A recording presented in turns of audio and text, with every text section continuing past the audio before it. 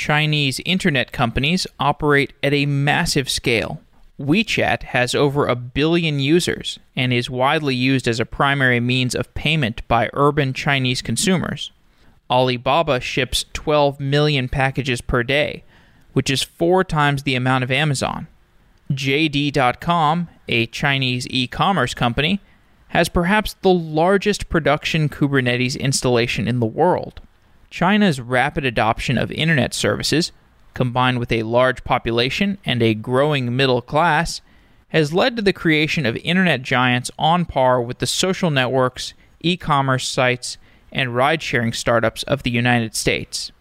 Last November, I attended the first KubeCon China, and I saw firsthand how the Chinese internet companies are using open source software to scale their infrastructure. Despite the differences between the US and China, the culture of technologists at KubeCon felt very familiar. In some ways, it was just like any other Kubernetes conference that I've attended. There were a large number of engineers trying to find the cutting edge of technology and learning how to solve the problems that they're facing back at the office. There were presentations on scaling databases and service meshes and machine learning on Kubernetes, and outside of each of these presentation halls, there were tables where you could pick up a translation device so that Chinese-only and English-only presentations could be understood by the other nationality. So if you're Chinese, you could put on a headset and listen to the English translation and vice versa. Dan Kohn joins the show today. He is the executive director of the Cloud Native Computing Foundation, and we talk about the Chinese internet companies and how they're adopting Kubernetes and the general culture of Chinese technology companies. We also talk about the Kubernetes landscape more broadly and the Cloud Native Computing Foundation, which is the organization within the Linux Foundation that organizes KubeCon. Before joining the CNCF, Dan has worked as an entrepreneur, an engineer, and an executive at several technology companies. He is a seasoned technologist and always great to talk to. We've done a couple different previous episodes with Dan. And before we get to the show, I want to mention that we have a newsletter. You can go to softwareengineeringdaily.com/newsletter to sign up and get a weekly blast of news and information and commentary about what's going on in the world of software engineering. And we also are conducting a listener survey. We would love to know what we're doing wrong and what we're doing right. Go to softwareengineeringdaily.com/survey and give us some feedback. And if you want to, you can enter your email address for a chance to win some swag, like a Software Engineering Daily hoodie, or perhaps even a mug, or some socks, items from our store. With that, let's get on with today's episode with Dan Kohn.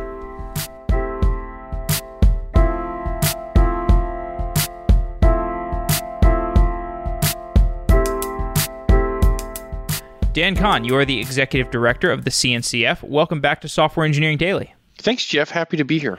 I had a great time at KubeCon in China, and we spoke there at some length. And what was interesting about our conversation was some of the reflections on Chinese software companies and how they compare to those of the U.S. Give me your perspective on how Chinese software companies compare to those of the U.S. Sure. I think the biggest thing that China and particularly the companies that are focused around software have going for them is that they don't have all of the history that we've built up in Europe and the US. And so the biggest example of this is that they didn't spend 100 years investing into fixed line telephones. They jumped directly to mobile phones. And so that's meant that their usage has skyrocketed, but also the ubiquity has enabled things like mobile payments and such that in many ways are far ahead of the US and Europe.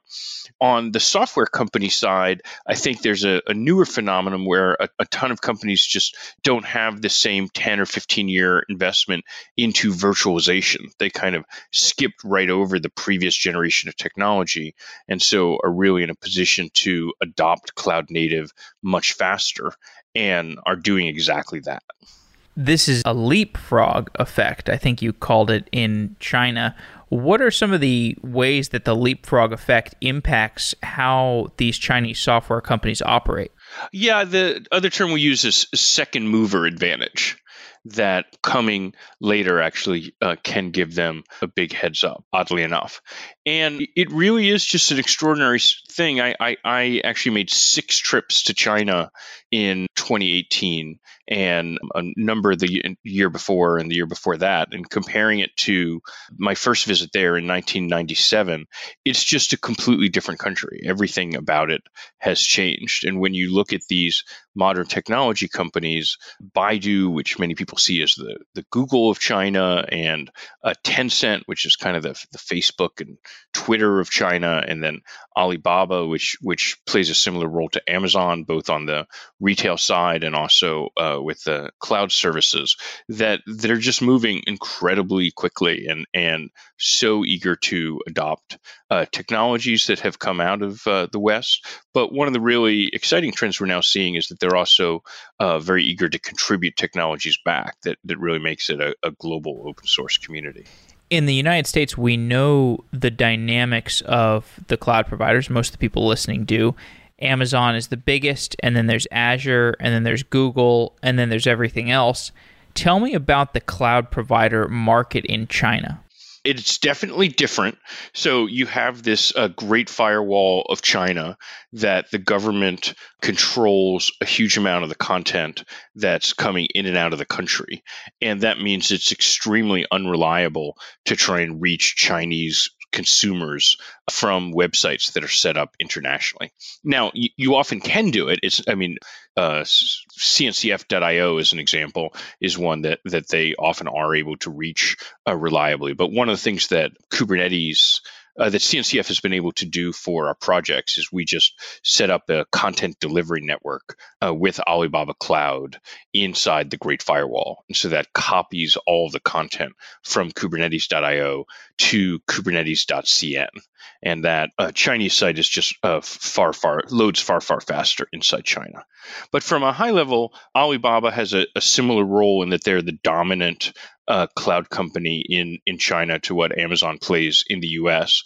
And then the other major companies like Huawei and Tencent and Baidu have cloud offerings. And then there's a number of smaller ones as well, like NetEase and EasyStack and many others. But Alibaba is definitely the 800-pound gorilla there. Possibly the largest Kubernetes cluster in the world runs in China at JD.com. Have you learned anything unique about Kubernetes from seeing these large-scale Chinese deployments? JD.com is the number 2 retailer in China after Alibaba, and they're running Kubernetes on over 25,000 servers today, and their largest cluster has more than 5,000 servers. And I think the biggest thing that I learned from it is just that the power of open source and this idea that this amazing technology is available and that anybody can download it and then learn about it and become an expert in it and administer it and roll it out themselves without needing to pay a vendor, without needing to pay licensing fees or anything else is absolutely true. I mean, it is a truly extraordinary thing how JD.com just has seized on Kubernetes over the last 4 years, has been using and upgrading each new version of it, and is now beginning to contribute back and look at upstreaming some of their patches and such.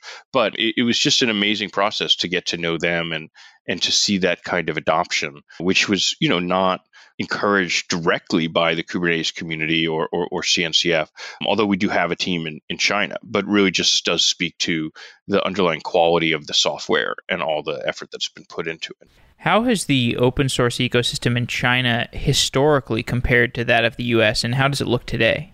Well, I will give a quick shout out here to Professor Liu of Copu. We gave him an award at KubeCon Shanghai last month, where he was one of the real pioneers of bringing Linux to China 20 years ago and promoting open source and talking about how it could really help countries like China catch up and get ahead. And so I don't want to, by any means, make this out as a new phenomenon necessarily, but I do think that it's the case that China tends to be a very young country. The vast majority of software developers that we run into are younger or have just getting started in the field or in their 20s or 30s, and open source is seen as an extremely standard way of doing things. So they're very used to the idea of going out, I'd say, on the web and looking at different options and finding the best ones.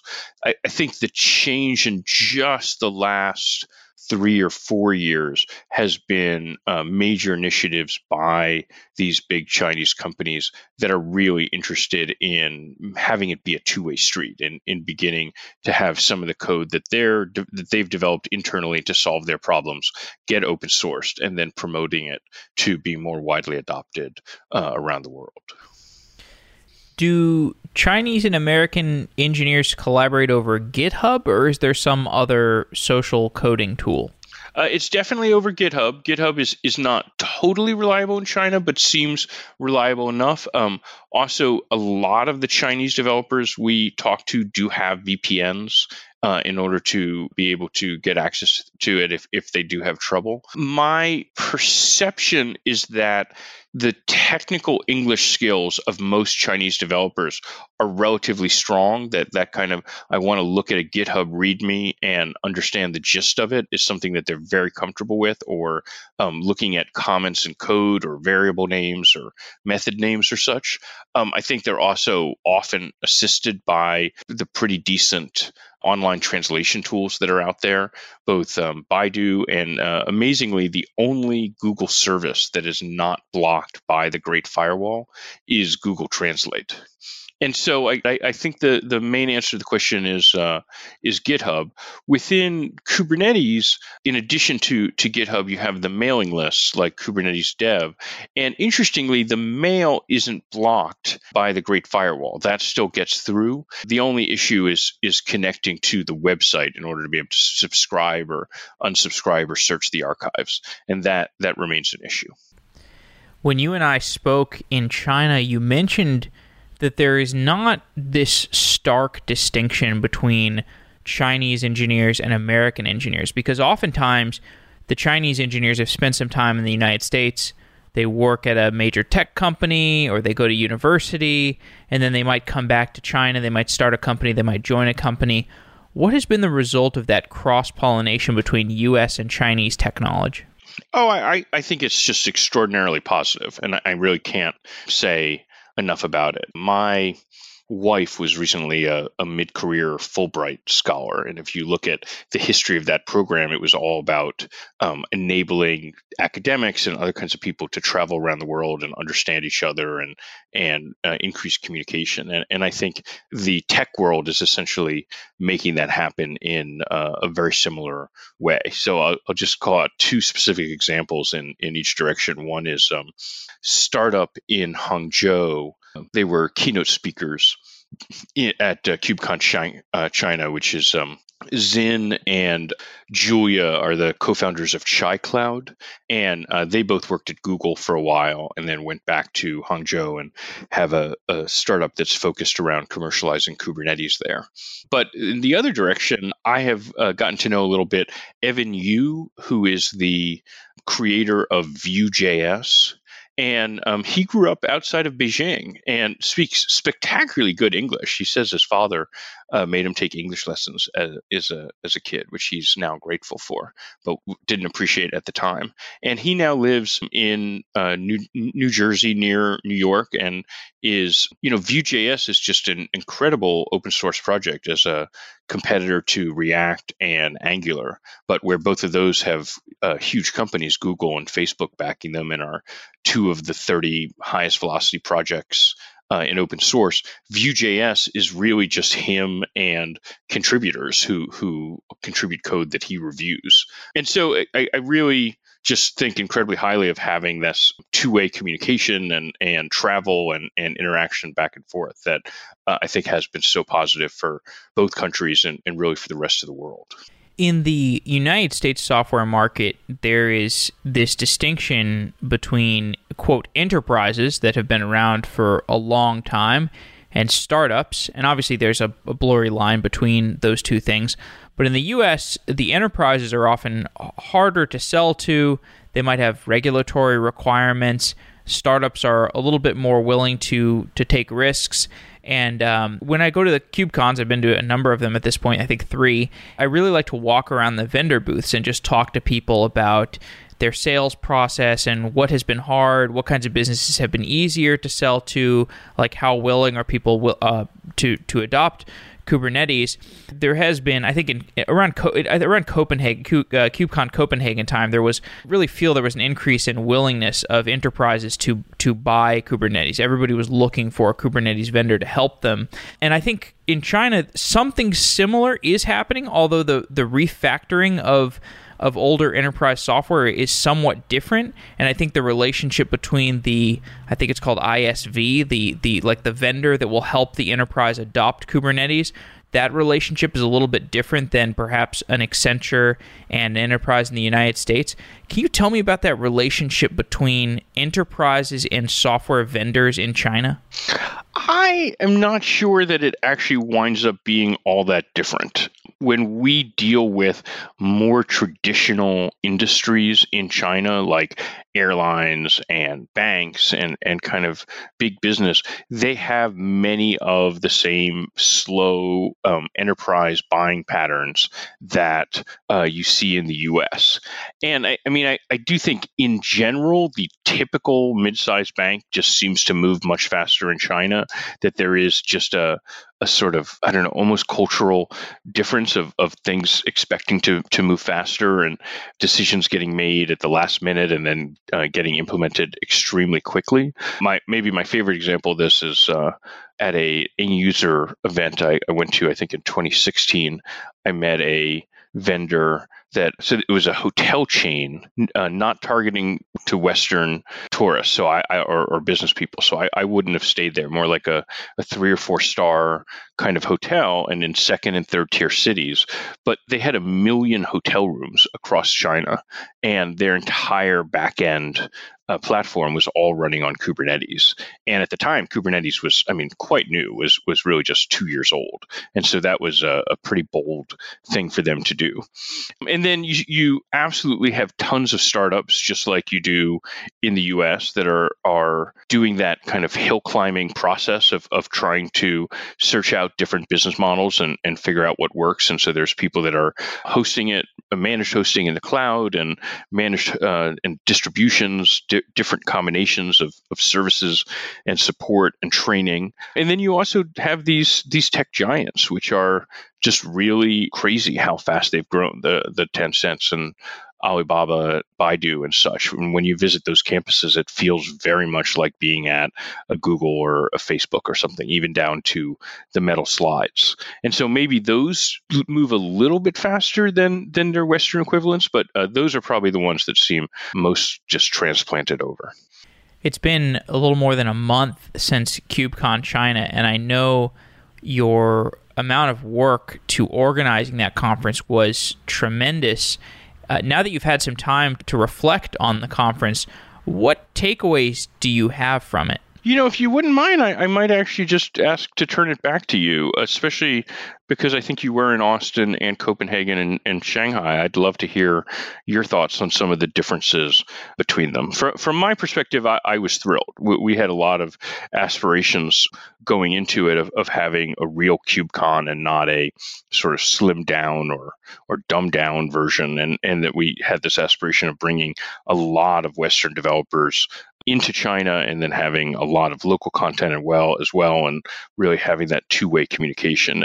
And I think we really hit all of our expectations along those lines. And then the fact that we did sell out with 2,500 tickets was also just incredibly satisfying and just a really positive sign for us. Now, there's an example where on a last-minute thing, I believe something like 900 of those tickets were sold the final week, which makes things extremely challenging as a conference organizer to know what to expect, but just does seem to be the way that a lot of decisions get made in China right now.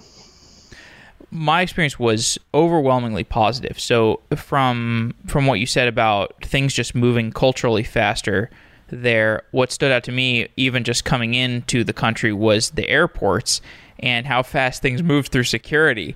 And I was just like really pleasantly surprised. There was almost this militaristic, speed to which you are ushered through security, which I'm very happy to, the faster I can get to my terminal and sit down and read a book, that's better for me. Oh, I've consistently commented that I feel, and I mean, I'm not an expert in it, but that just the Chinese airport security is better than anywhere else in the world. I love the fact that every single person who goes through the metal detector also gets patted down. So you don't have this issue of, oh, are they patting you down because you're Muslim or because you look suspicious or something else? It's just a universal thing, but they do it quickly and efficiently, and they have the staffing and the equipment there that they can do it for 100% of people without really slowing things down much at all. And I think that a metal detector is less risky than like the irradiation booth that they put you through in the United States. Exactly. I guess I'm not sure. Yeah, that's my understanding as well. But so anyway, the conference though was awesome because, so here's the thing, is like when I first got to the conference, I felt a little bit like I was like, okay, so I started walking up to people and started making conversation, and very quickly I realized that the fact that I did not speak any Chinese was going to be an issue because it was just a real big barrier there. And so I ended up talking to, there would be little groups of people where there were people who were not, at least on the outside I could tell, were not Chinese. And I had my conversations with them, and then, sometimes there were people who spoke English and Chinese in the conversation.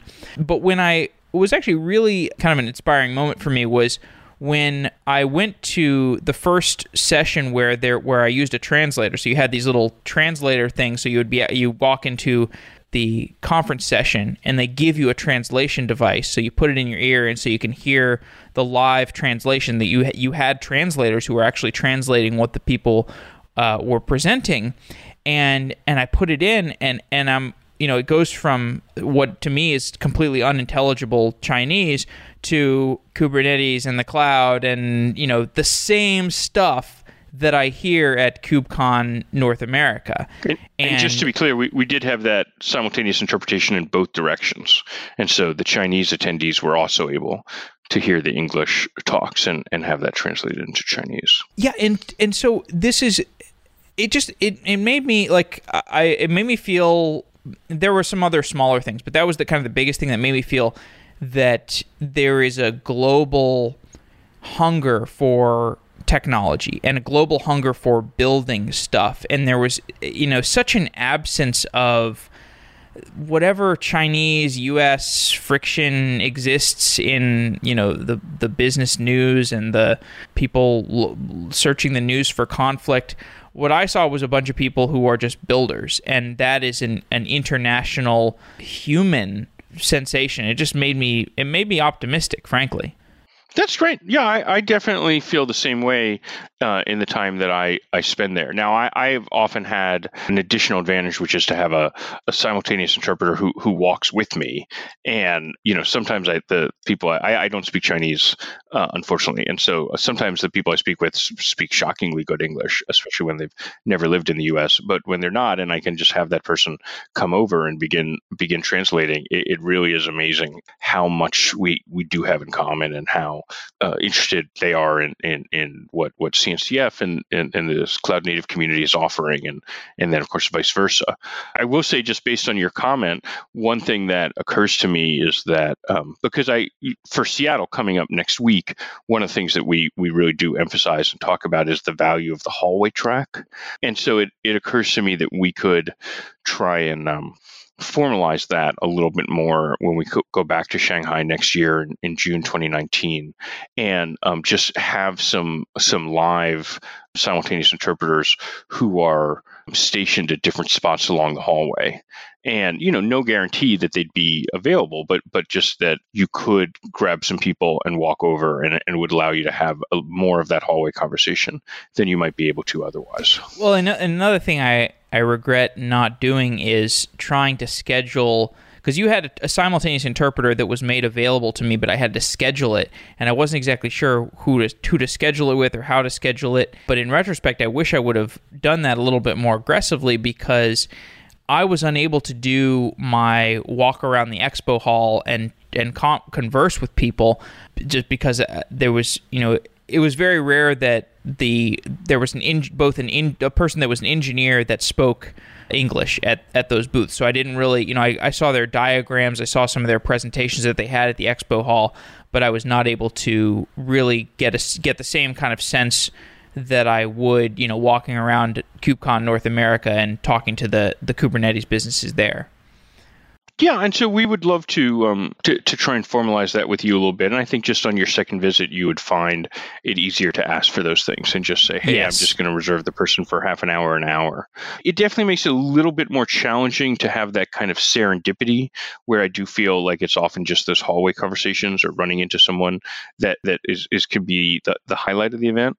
But of course, for most of the people there speak Chinese, and so they're all able to interact perfectly well. So let's talk some about Kubernetes more broadly and the CNCF. The CNCF exists to make cloud native ubiquitous. You want to be a neutral home for cloud native projects to build cloud native solutions. How has the CNCF adapted as an organization over the last year? We have been trying to deal with hypergrowth. So CNCF is the biggest and fastest growing open source organization ever.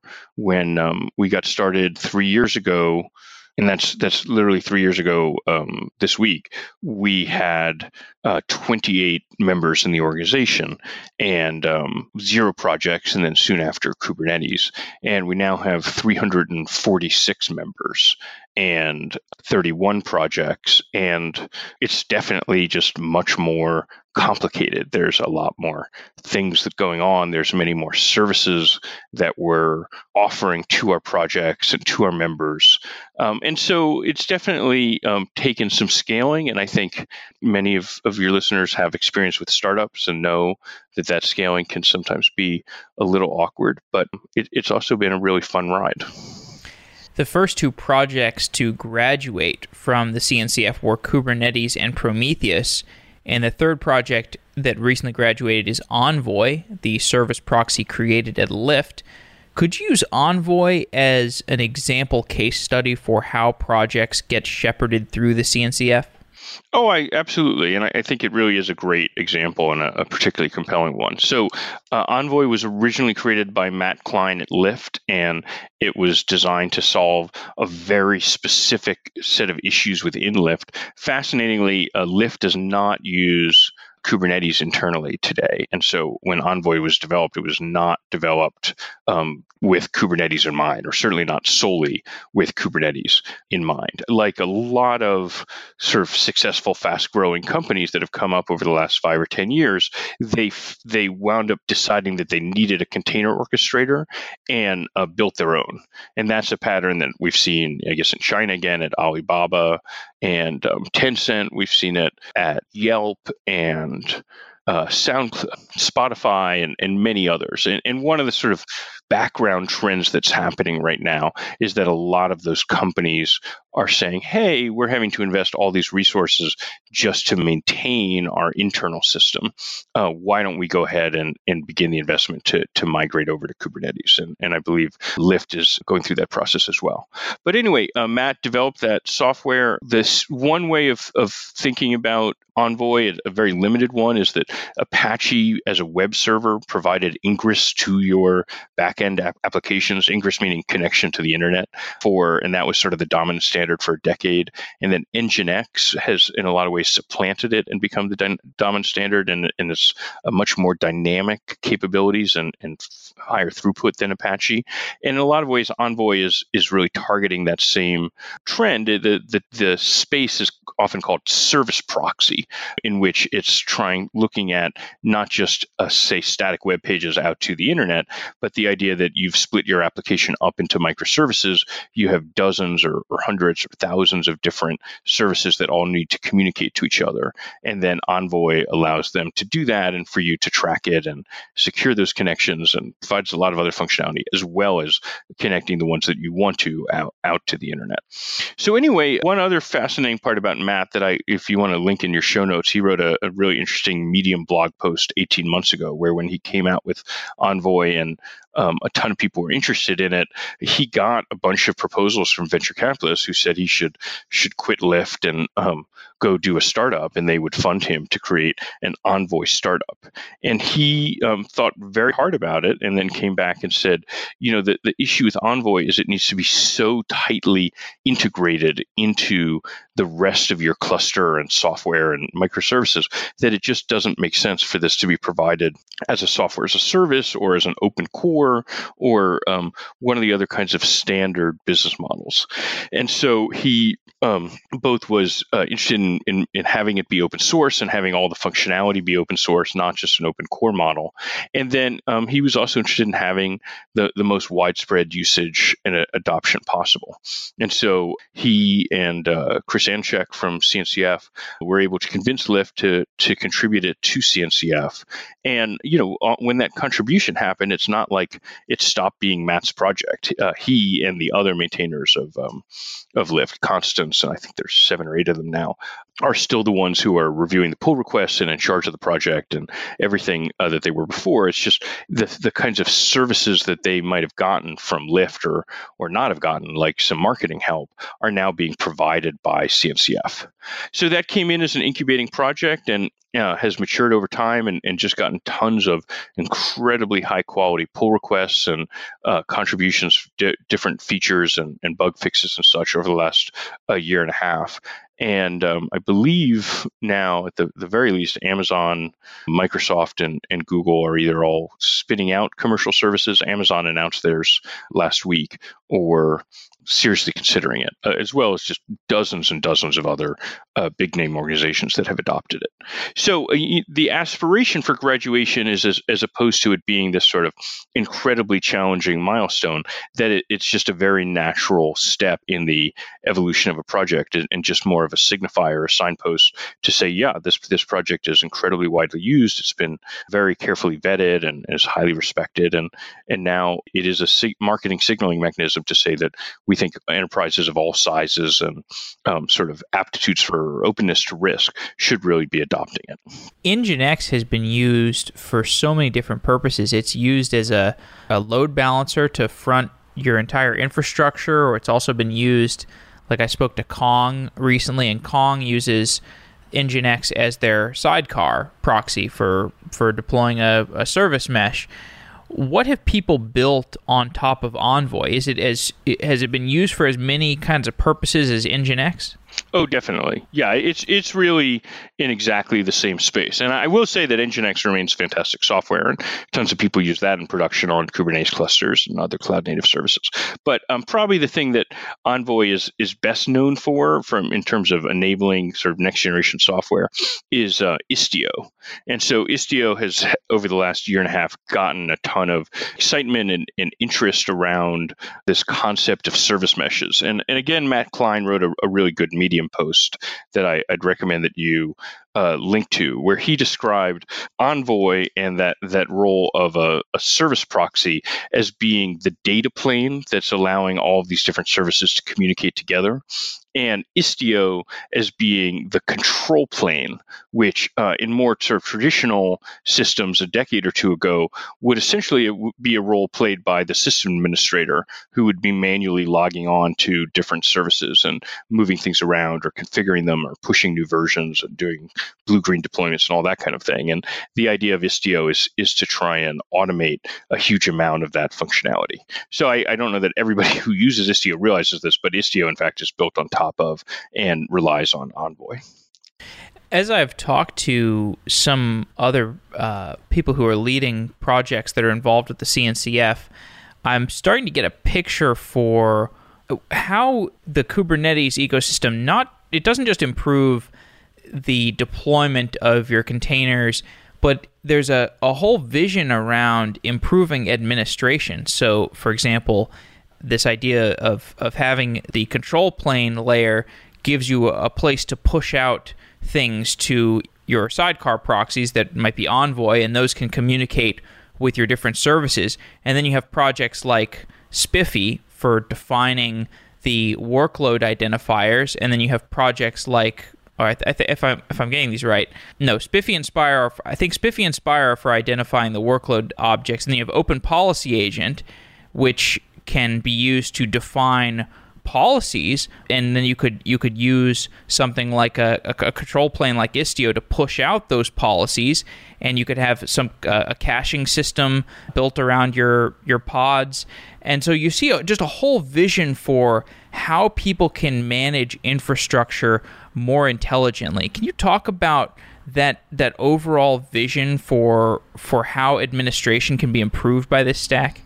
Yeah, I think you're also a Hacker News reader, and there's at least an article or two, and sometimes many more every week on Kubernetes, and you can never get to more than 10 posts or so before someone has to chime in and just say, yeah, nobody should be using Kubernetes unless you're at Google scale, and it's just so complicated, and it has so many of these new concepts and so much overhead for you to learn, and really, for almost anybody, you should just be able to get by with a couple bash scripts.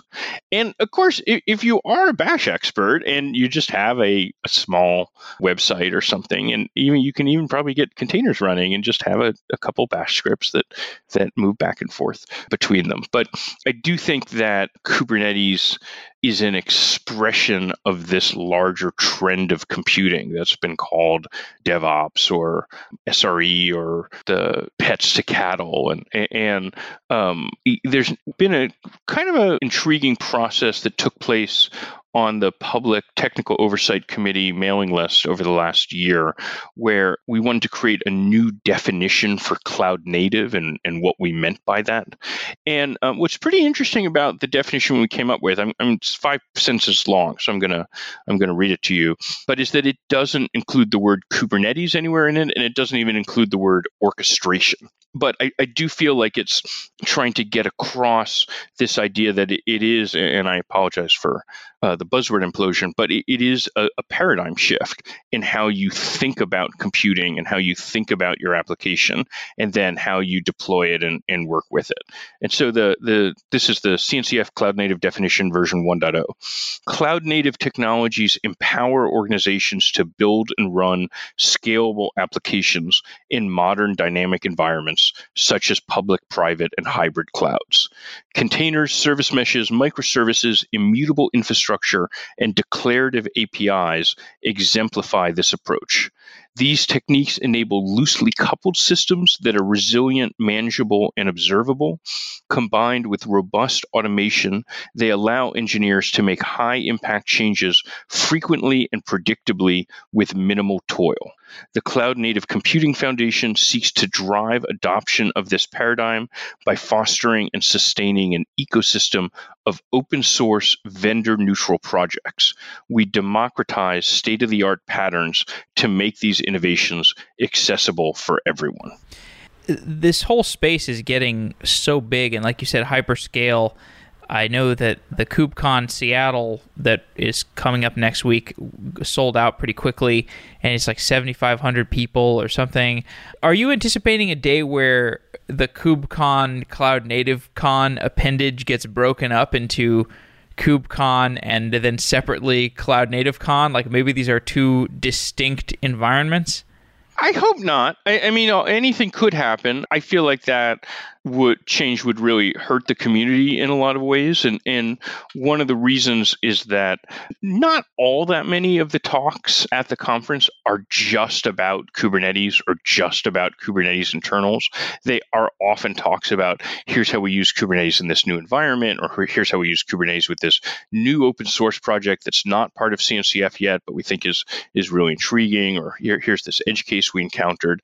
And then some of the talks are just about all those other projects. But one of the sort of underlying concepts of the Cloud Native Computing Foundation, of our parent, the Linux Foundation, and I would say of open source in general, is that most interactions in the world are not zero-sum games. Now, it is the case that we only have a certain number of rooms at KubeCon Cloud Native Con. And so almost by definition, if a talk is going to be solely about Prometheus, then it cannot be solely about Kubernetes. But I think that's a really sort of artificial and constrained way of looking at it. And that most of the attendees in particular are not just focused on one project to the exclusion of all others. They're really focused on their business and the technology problems they're running into, and they're looking for the set of solutions or the ecosystem of solutions that they can learn about and then implement themselves.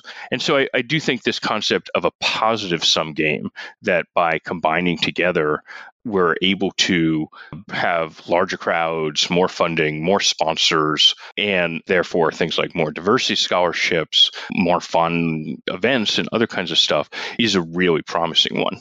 Now, that said, I totally agree that KubeCon Cloud Native Con is now going to be a very large conference. So it's actually 8,000 that we have sold out at. And so one of the pieces that we are doing is also offering a set of side conferences. And so, for example, on Monday will be the first ever EnvoyCon as a pre-day conference before KubeCon. And the last couple years, we've sponsored, the Prometheus team has run PromCon in Munich, and they're planning to do that again in 2019. And there'll also be like a gRPC con and such. And so I definitely don't want to come off as strident on the subject. I mean, I feel like there's a lot of different things that we're trying and different modes that we want to experiment with. I mean, another huge part is the meetups out there, where we now have over 150 different meetup groups all around the world. They've had more than 1,600 meetings in the last 3 years. And so that's just a way that very widely gets a lot of this messaging out there. And then we are looking at some other kinds of conferences that we could do that might reach different groups in different regions. Well, I think what you're encountering is something that AWS reInvent incidentally walked into, which is both the fact that there is massive expansion in people who are interested in software engineering, and also the appeal of the cloud in terms of how accessible it is. And AWS obviously pioneered that, so in some sense it makes sense that they walked into it. But KubeCon Cloud Native Con is kind of an extension of that, because it's like, okay, here it's not just kind of, talks that are anchored around AWS services. As inspiring as AWS services are, this is more about the entire cloud environment, which encompasses a whole lot of companies and also a whole lot of open source projects. So it seems like the scope of where it could grow to is quite large. Well, and I'd also emphasize the private cloud aspect of it.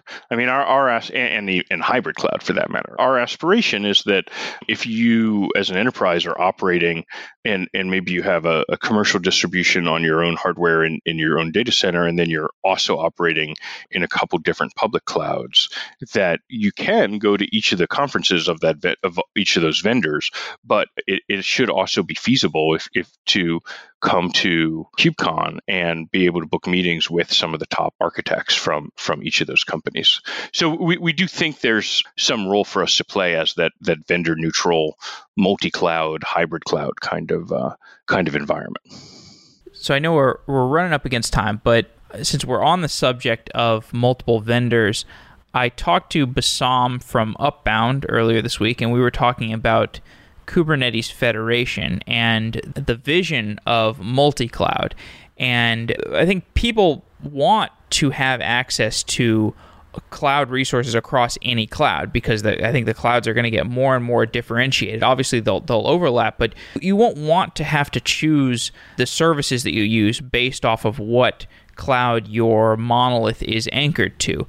Explain what Kubernetes Federation is and why it's important, and I guess what your vision is for what a multi-cloud company would look like. Sure. I mean, I think the first thing that I would just say is that if you're looking for absolutely rock solid deployment, hosting, running of your software, and not just of modern microservices, but of the monoliths and everything, then Kubernetes is a fantastic choice. And we have, dozens and hundreds now of examples of companies doing that.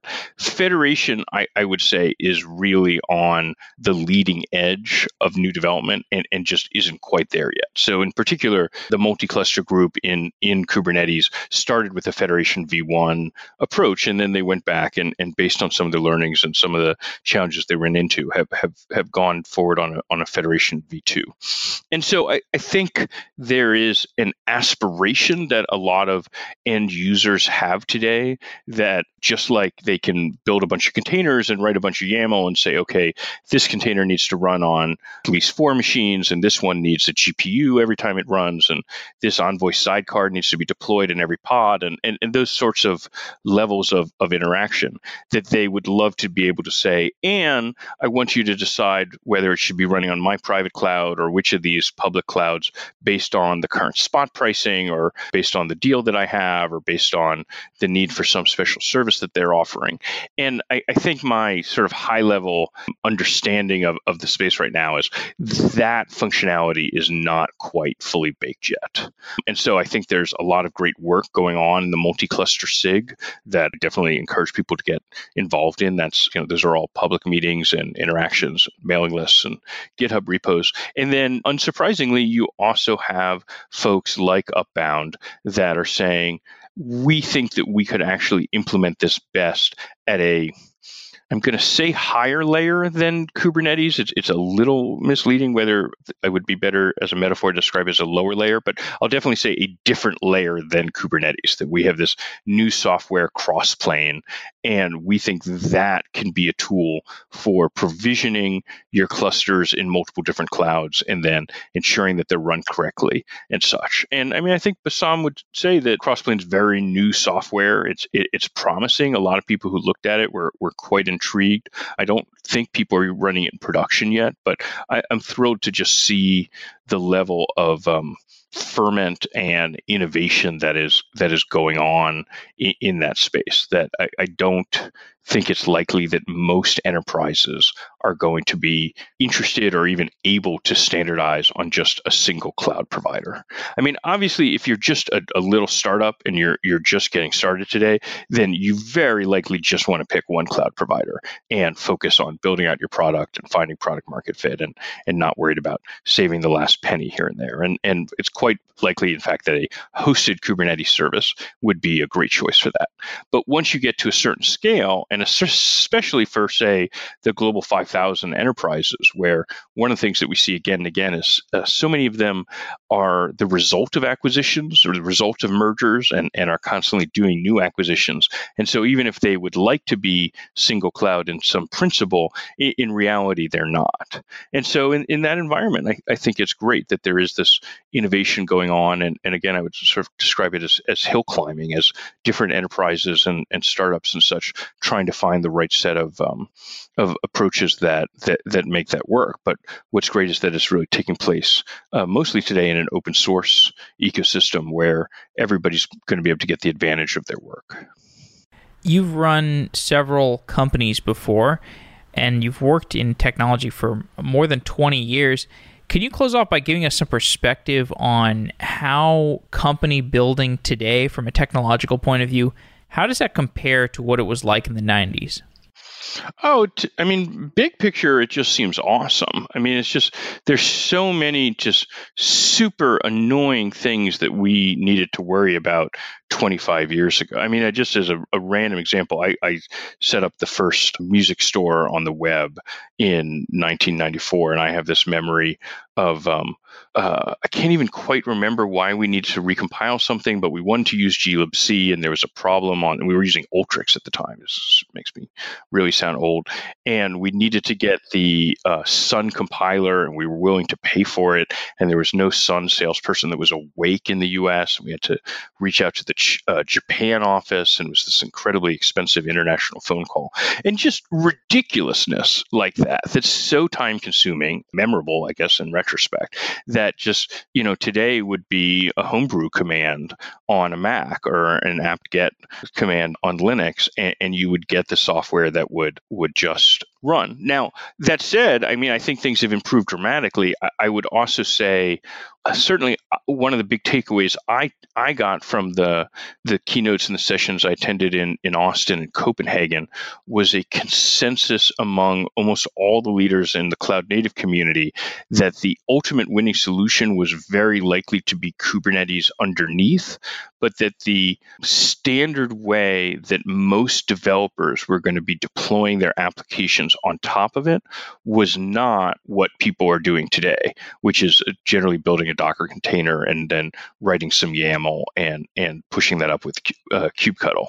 That there was no consensus on what the correct approach would be. Lots of different people were proposing lots of different technologies and different ways of integrating with CI/CD and other kinds of things. And I expect in Seattle next week to hear many more ideas on that. But I genuinely do think that we're standing on the shoulders of giants, and that Kubernetes is all based on the work of Linux, and is in many ways it's just exposing features and capabilities of Linux, or say containers are. And of course, Linux is based on Unix and a lot of the work in computer science that had gone before that.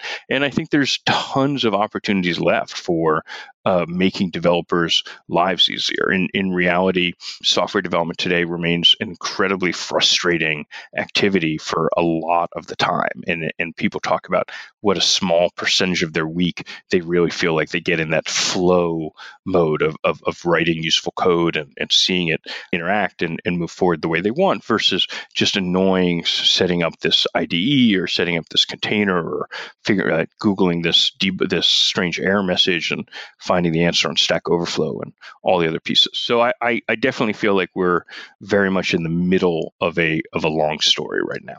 Dan Kohn, thanks for coming back on. It's always a pleasure to talk to you. Yeah, I hope you have a great time in Seattle, and I will give a quick pitch. We're sold out there, but we would love to see many of your listeners in Barcelona, May 20th to 23rd of 2019. We think it's going to be just also an amazing event. Wonderful. All right, well, hopefully I'll see you in Seattle. Great. Thanks, Jeff. Wow.